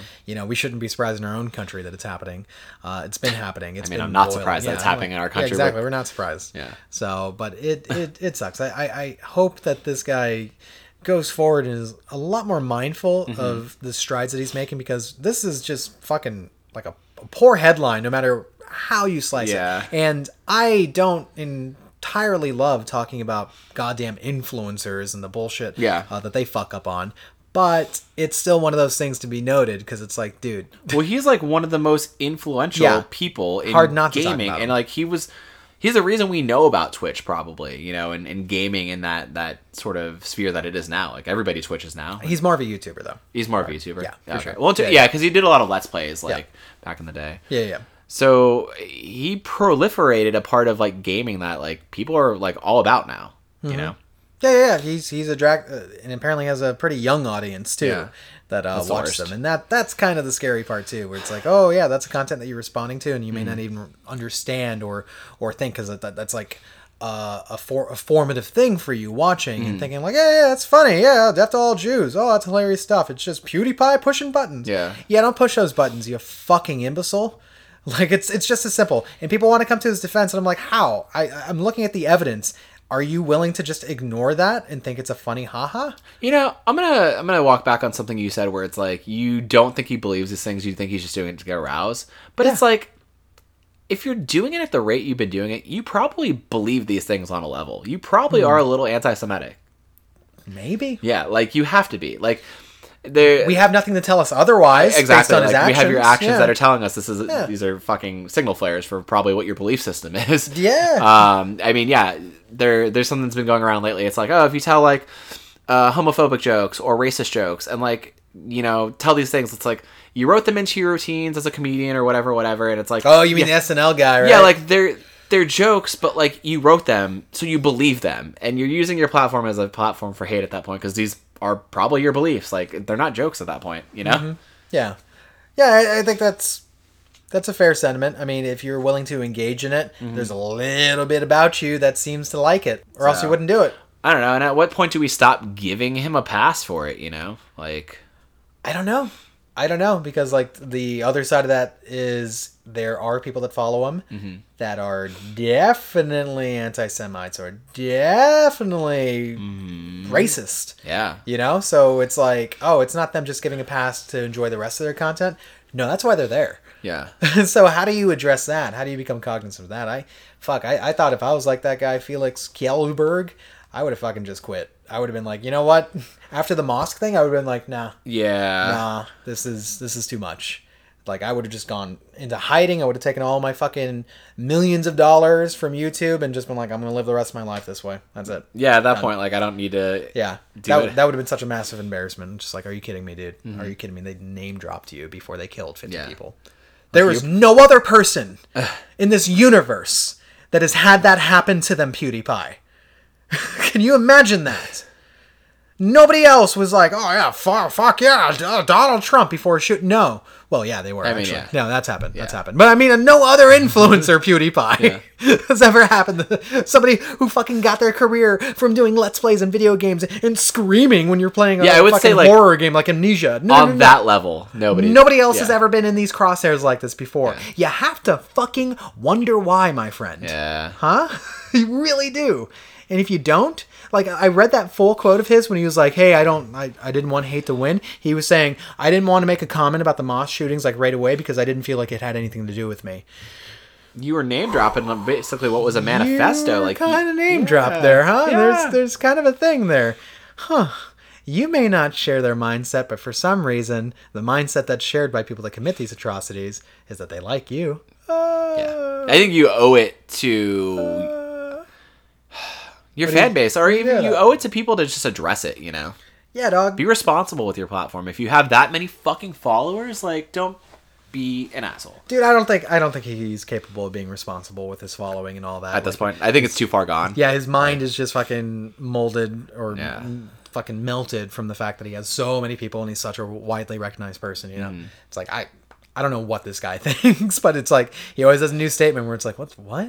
What is wrong with this guy? Yeah. Is he okay? I don't know if you just get that far away from yourself with the sort of fame that you just kind of forget what you're grounded in. Like, it has to. I don't know. Like, the fame gets you in a weird way like that. I don't pay attention to his content, but for some reason, I don't either. His content still ends up in our fucking in our periphery. Mm-hmm. Forget it. I'm done with PDP. The only way to really level this man, is make him fight Ninja to the death. Oh shit, dude. Wow. An influencer off. Like celebrity deathmatch style. Influenza 2019. Yeah, I like it. Yeah. I like at the that, Fortnite dude. Dome. That's the thing. If we had Celebrity Deathmatch these days, PewDiePie would be on it, huh? Yeah, I think didn't they bring it back? They did bring it back. Yeah. I don't know if it was a hit because people are like, what's MTV anymore? Yeah, right? Yeah. What's claymation? What? Yeah, Disney's not doing it. I don't know what it is. Why don't you just CG this? What's going on? Yeah, right? What the fuck? Is Shrek going to be in this? Is Goku going to be in this? Put Shrek in Smash. Oh, put Shrek in Smash. There you go. That'd be the first time we can get an American hit song in a video game. You hit it. We get Smash Mouth in Smash as well. Yes. So. His final smash is Smash Mouth. Get out of my swamp. Donkey, we got to go. Donkey. We got to kill the gamers, Donkey. It's pretty good. It's like Mike Myers is like, he's in you. He's inside Ultra of me right Instinct now. Mike Myers over here. Whoa. Kevin, I don't want to talk about PewDiePie any more than I have to. Sure. Let's talk about the games we've been playing. Let's talk about the gamer's game. It is the ultimate gamer's game, and it is here, Daniel. It is the Borderlands 3. I have played a good, 7 hours of this game since it released. Mm-hmm. I have to say, after all this time and all the turmoil of Randy spouting out his mouth about some bullshit or the other, or beating up Dave, it's just all this stuff. Or having porn on a USB drive at porn medieval on times. a USB, fucking 2K Games trying to burn down a YouTuber's house because he happened to fucking... I forgot about that. Happened to show a level that they didn't want to reveal. Holy shit. I have to say, at the end of the day, I like this game. It was worth all the trauma. I don't know about worth all the trauma, but I like it. It feels good. Mm-hmm. Now, at the very offset, there's nothing to distinguish it from Borderlands 2, right? Yeah. You even you're on Pandora in the first thing, but my turning point was when I got off of Pandora. Okay. When they finally get you to your first other planet is you go to a city called Meridian. Mm-hmm. I was just like, whoa, I'm seeing skyscrapers and shit in a Borderlands game, and I'm somewhere else, and I took the fucking Sanctuary ship to fly here, and there's universe map, a galaxy map. Oh, that's cool. And I was like, oh shit, this is actually kind of what I was wanting. This is the difference maker for me, They really kind of expanded the universe a little bit. Because in 2, you get to go to Hyperion, and that feels like a very different setting, and you get that sort of small city feel with it. And then Borderlands, the pre-sequel, takes you to the moon, and that was kind of cool. To the moon, yeah, it was kind of cool. I like going to other places that aren't an arid desert, and that's what Borderlands really kind of needed. It is just kind of an embarrassment of quality of life features. Okay. They really rethought every little thing while also not trying to rock the boat. Okay. It still feels like Borderlands, and I think the fans are not going to have a problem with that, right? Yeah, I played for 10 minutes. I was like, this feels like what I remember. This feels exactly. Yeah. But when you get into the little nuances and little details, you go, oh shit, that's better. Like the fact that you can fast travel back to your vehicle or certain points within the map, so you don't have to fucking deal with that, and you can do that straight from the map rather than going to a fast travel point. Okay. Cool. That's good news. Some of the new vehicles, really fucking fun. You get this fucking cyclone cycle thing where it's just a big old wheel that you sit down in. Okay. And it's neat as fuck, and it's fast, and I like getting in the fights with that thing. And then you could do this thing where Ellie, who owns the catch a ride stations, has you fucking hijacking enemy vehicles in order to steal their parts. Oh, that's kind of awesome. And so I ended up stealing one of the bandit technicals that had a kind of an electric gun that shoots out just a whole fucking wave of electricity. And I took it, stole it, went back to the catch a ride point, and I was able to just put that on my vehicle. And I was like, oh, very shit, cool. I like this. There's all these little quality of life things. And one thing, I don't have to hold square to pick up items. I can just walk over them like I've always wanted in my life. Yeah, that was something that Part 1 struggled with. Part 2 only let you do it for certain items. And now Part 3 is just whenever you open a chest, it just flies into your face. Oh, I didn't even really notice that because I feel like I was still holding something to pick things up. But no. Oh, no, you're right. No, actually, I would hold the square to open whatever. And then, ammo and shit just flies in your face. And you're like, fantastic. So the only thing that you have to assess is just weapons and shields. Awesome. And the guns feel fucking good. They feel really good. They have a good feel. Jacob still is hard and heavy. You still have the explosive weapons, and then you have cooler things too, like TDR now. When you toss those guns and they explode, now they have some of them have a homing rocket on them, so they'll go to the nearest enemy, even if you shoot them in a different direction, which is really cool. I'm having fun with the little details of the game. So one of the things that I'm not enjoying is the writing. The writing is fucking annoying. Was the writing ever not annoying, though? I think in 2012 I minded it way less because there's way less examples of games trying to do that kind of humor. And even still, not a lot of games do because they know not to try to be that fucking annoying and in your face. It's very times. Like meme heavy humor, internet humor, in your face humor. Yeah, and it's a lot of that. That's not clever. Yeah, like it really is just referential humor the entire time. It's the same kind of humor that the old scary movies had, right? Where it's just like, oh, remember this fucking Nike commercial? Isn't that hilarious? And it's like, dude, this is gonna date itself within a week. And it fucking fucks me up too because we got Tales from the Borderland, which was completely developed differently from fucking. Great, had an amazing story. And it was actually clever and funny. I know. I thought that was such a natural evolution of what Borderlands was because Part 2 had really cool story beats, but still was sprinkled with annoying claptrapness and loud ass characters. Yeah.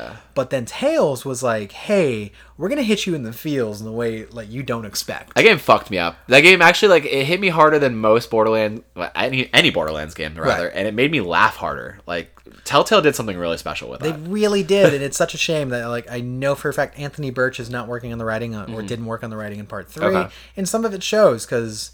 Well, I think Jim Sterling made a very excellent point, not to parrot him too much, but he was talking about the game and said, the problem with it is every character is at 11. Every character is obnoxious or rude or an asshole or something to the point where when they introduce the villains, you don't know to treat them any differently than anyone else because they just seem as assholey as everyone else that you're meeting.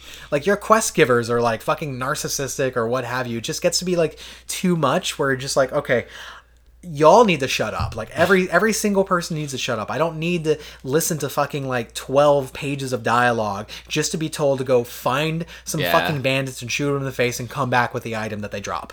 Like seriously, you need to dial your shit back. That's my problem with the game so far. Okay. And it's even more annoying just like Anthem. Just like Anthem, where they're squawking at you and I'm in a party chat with someone and they're talking about their loadout or something and I'm just like, I don't hear either of you. Yeah. Like, that's what happens. When two people talk to you at once, you don't hear either of them. You're just like, what? You know? So these are the issues that I'm having with the game that I knew I would have with the game, but I didn't expect to be like, you know what? It's like coming back to a comfortable grind. I do like the core gameplay so much, and I'm not going to take that out of their ballpark. The game runs pretty decently despite some major bugs that Dave especially ran into. Oh, really? I saw a cutscene that he couldn't. It was just a black screen for him. And he got so pissed off because he was like, what the hell? This is like a major story element. I was like, yeah, it's a pretty long cutscene too. That sucks. That shit sucked, yeah. Was he hearing like voiceovers or like any audio stuff? His problem, he was in the menu. He went into the menu. And the game fucking stutters and chokes when you go into the menu. Ooh. Yeah, and it's just like, dude, it's an RPG loot shooter. The menu's pretty pretty important, yeah. And people are jumping in it all the time. It's not like Control, you know? Yeah, exactly, where I'm just pausing, right? Yeah. Nah, I hope they smooth out some of those wrinkles because that's going to definitely impact people's time with the game. Where it's like, hey, man, I want to change my loadout, and the game bugged the fuck out. Ooh, no bueno. But it's early days yet because it just goddamn came out. So I got to wonder like how many like patches are going to come out within like the next week or so. Yeah, you're probably going to see a few like right away because I heard people having connectivity issues as well. Okay. Yeah, and frame rate problem. They were also doing this thing, what was it, the Echo Cast? It was like a Twitch extension and that wasn't working for a lot of people. That's right. I turned that shit on when I was streaming and I didn't see or notice anything different that was happening. So, and I put on the extension. I'm not sure what else I need to do. Yeah. What is it supposed to do? It's supposed to allow viewers to like either just affect the game, like send enemies your way in one way or another, or give you like loot bonuses. It's convoluted and I didn't pay attention to it. But like honestly, I still like the game. I don't know how long I'm going to stick with it. Yeah, exactly. Like if something else comes out, takes my attention, I'm going to go play that. Like if Death Stranding comes out and blows everybody away. I don't need Death Stranding to blow everyone away.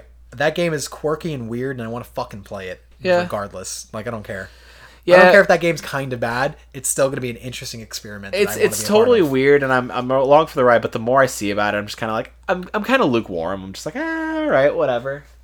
I think it's one of those things that just can't explain itself. Even Hideo Kojima said himself, it's just like if you have any passing like interest in this game, just play it. Okay. Just play it. He did like a 59-minute like video demo of it. I watched it and I was like, I love this. Wait, was it just the beginning of the game? It was just a bunch of him walking around in the wilderness and laying down some ladders and peeing and hanging out with a baby in a hot tub, playing harmonica for his baby to soothe his little embryo baby. What is that? And I was just like, I'm sorry, dude. I am so here for this fucking game. Could you imagine streaming that game? It is fucking wild. Yeah, it's just gonna be so bizarre for people to watch. Exactly. Yeah. I like the bizarre, so I'm just like, yeah, I'm down like a clown for this. I don't care if it's good.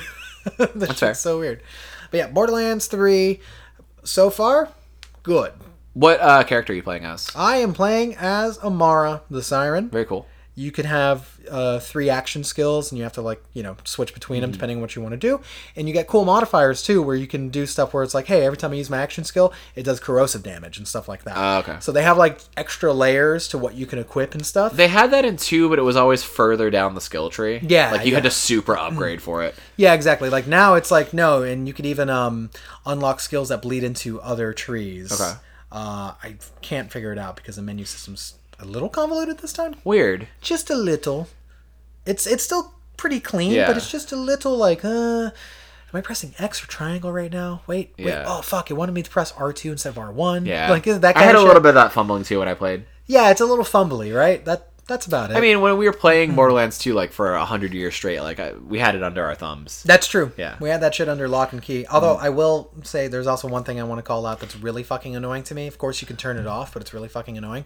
Notifications that you get for shit that other players are doing in your friends list. It's so weird.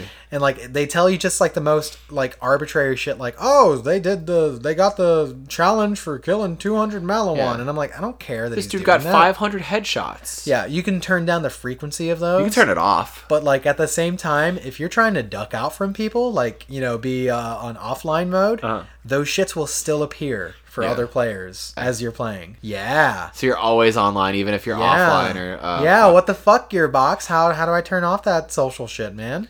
There's got to be a flip side for, like, you can turn off other people's, but maybe yours isn't visible. Yeah, that's what I'm saying. I should make mine invisible for other people in case I don't want to fucking have, like, a million invites. There has to be one. It wasn't in the menu. I mean, they have a lot of, like, customization menus and accessibility options and all this stuff. They do, and those are all great. But there wasn't in the menu that allows you to change the frequency, actually say other players can't see yours. That's stupid. That should be right there, my friends. Right there. Okay? Okay, Randy?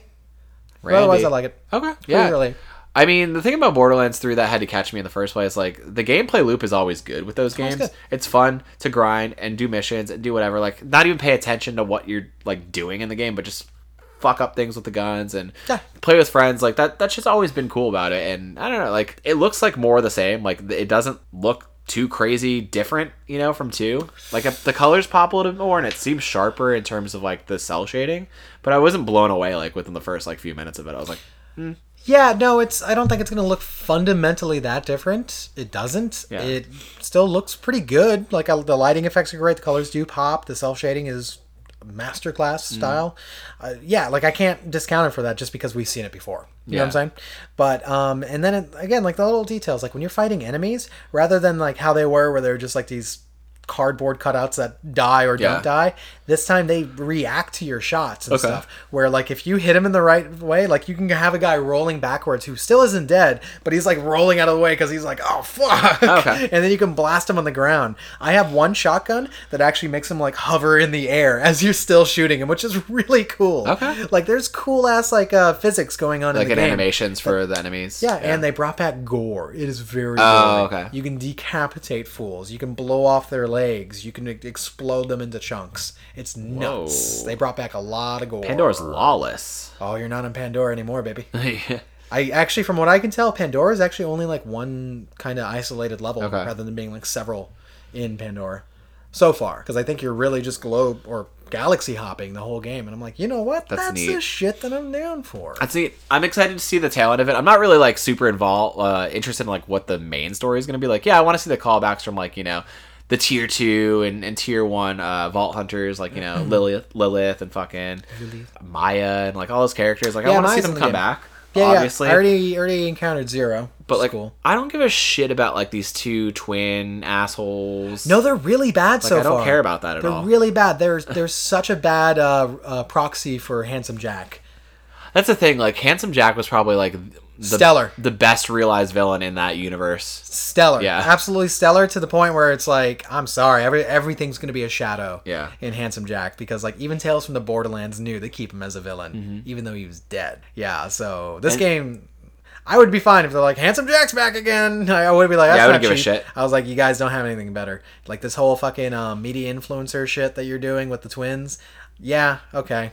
I'm getting tired of it. Spider-Man did it last year. That's true. You know, and it was annoying then. Yeah, it was annoying then. It's annoying now. So, yeah, I'm not digging it. But I'm going to give it, of course, more hours of my I mean, we're going to play the shit out of it. We're going to have our own classes. We're going to have gaming fam classes for you, me, Chelsea, and Dave. We're going to be playing on stream. We're going to see us on twitch.tv/RedEarth. I would like to try and maybe platinum it. I don't know. The trophy list seems a little more reined in. Yeah, than previous ones where you had to do like certain amount of things with each class. Then it doesn't have the characters. It seems just universal. Ones. Yeah. So, I like that. But I'm sure there's going to be some really grindy ones, like you said. It's going to be time intensive for sure, buddy. Strap in. Because you at least, I imagine, to hit level 50, you have to do like New Game Plus at least once. I with guess a character. So if they have anything like New Game Plus, I'm sure they do. Like they did in 2, right? Oh, yeah, they did in both of them. Yeah, that's right. I'm early days yet, man. It's true. You're only 7 hours in. I'm excited for it, but I am annoyed by it. Like, I picked it up kind of, like, bitterly. I was like, I'm going to buy this fucking game, but Borderlands annoys me. Because I was talking to you about this before we recorded. Like, Borderlands fans just annoy me. I'm sorry. They do. Like, and maybe it's, like, the gap years from 2012 to 2019 with the burgeoning of social media and seeing, like, Borderlands cosplayers or seeing people conventions or seeing fucking people do videos. If anybody has the right to get annoyed, it's you at Borderlands fans. Yeah. It's somebody who sold Borderlands merch for 3 years at conventions and had people running up and doing the voices and fucking, I'm a meat bicycle, like at me. Shoot me in the face and fuck my mom. Like, yep, okay. I know, gotcha. You have the right. Gotcha. Do you want a size large? Yep. Nope. We don't have a 2 for 21 for doll 35. Shirt. Nobody wants a doll shirt, you jabroni.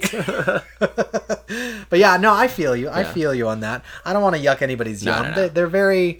It has created a cult around itself, and everybody. Yeah, psycho bandit cult has plenty of personality within this cult. Sure. No, I'm happy that it's finally out. I'm happy people are stoked about it. To see somebody like Tyler Mann get really hyped for this game to be out. He's super hyped, man. Yeah, and he's probably been playing it nonstop since fucking Friday. I'm pretty sure he probably he's beat it twice over. Yeah. So it's great stuff. I'm glad that they got their game. Half-Life fans can't say the same about their trifecta. Same for Mother fans, you know? Yeah, Mother fans. Their fans out there suffering right now. Yep. But Borderlands 3 came out. But Borderlands 3 came out, y'all. Catch a ride. Fuck. How do we land this one? We land it just as we always do. Guys, remember, don't retract your fucking donations to the ADL. Keep your 500 or what is it, 50,000 donations? It was $50,000. Yeah, keep that shit in the right place. Yeah, just make sure that one goes through. Don't let people tell you one way or another. And if your name ever shows up in a murderer's manifesto, you probably need to say something about it. You probably got to address that shit, right? You probably got to have a hard reflection on yourself there. That's all. Then, come on. Yeah. That's all. Thank you, everybody, for writing in with us, holding steady, listening to us talk about Control, which Daniel hated most of it. I love Control. Control's a great game. He hates Borderlands. And listen, I'm just in a curmudgeon-y mood. He really hates... My 30s are really showing right now. Animal Crossing as well. Oh, yeah. He definitely hates Animal Crossing. You just don't like the gamers, man. I mean, that's what it is. Maybe the gamers are just really fucking ruffling my feathers. I'm here for the gamers, but I'm trying to be kind of an intermediate for them. You're like the big gamer diplomat. Right. I try to be diplomatic. I say, like, hey, I understand where you're coming from. It's a great thing. But also, please don't send your pubes to this developer just because they decided to put something on the Epic Game Store. Please. Don't. Nobody wants that. Don't send somebody a severed calf head just because they had an exclusive deal. Come on. Be chill. Gamers be chill. Gaming is cool. Gaming is fun. Gaming's cool. But when you do this shit, it's not cool anymore. Yeah. That's all, gamers. Yeah. Be cool. Catch a ride to a new way of thinking. But as always, we want to thank you guys for listening. If you guys came out last download week, some empathy. put that on your flash drive and lose it at medieval times. Oh God. But we want to thank you guys for listening. If anybody came out to our live stream last week, honestly, it meant the world to us. You guys were awesome for holding out for those 6 hours, drinking with us, and having a blast. You're the reason we do this, and the reason we're going to do it for fucking 3 more years. We want to thank you, as always, and we want to thank Manscaped for keeping our balls nice and shaved. They keep me easy, breezy, beautiful. Listen, I didn't get nipped down there. You know, no nerve endings were cut open. There's no testicular exposure. Thank you, Manscaped. Sidebar: I've actually done that. You've opened up your testicles. Yeah. Or the sack. Yeah. Really? With a bad cut. Oh, I was worried. So this happened. What were you doing, Freddy Krueger? Sidebar here. I was doing some manscaping with my scissors, as I do, and getting in there, and I did kind of like a careless cut where I was like, "What?" I don't think I was looking when I did it. So I'm usually very meticulous and careful and close. Okay. But I got very close to the skin, and I cut off the top layer of my testicles. Wow. It was actually like where the base of the penis meets the testicles. And I thought I was going to have to go to the hospital because it was bleeding a lot. And I was home alone. Like, this was before I had to go to work. Oh, did you try to wait it out? You tried to wait this one out too? I had a Band-Aid on it for like... You have a bad habit of trying to wait out your bleed. But luckily it wasn't as deep as my finger cut. Gotcha. Yeah, I didn't cut my dick on a Zelda glass. Gotcha. You tried to peel that orange, huh? Yeah. Goodness gracious. Anyway, but now with Manscaping, their beautiful Manscaping dick guard, never happens. Thank you, Manscapers. Yeah. We love you. Good night, everybody. Good night, everybody.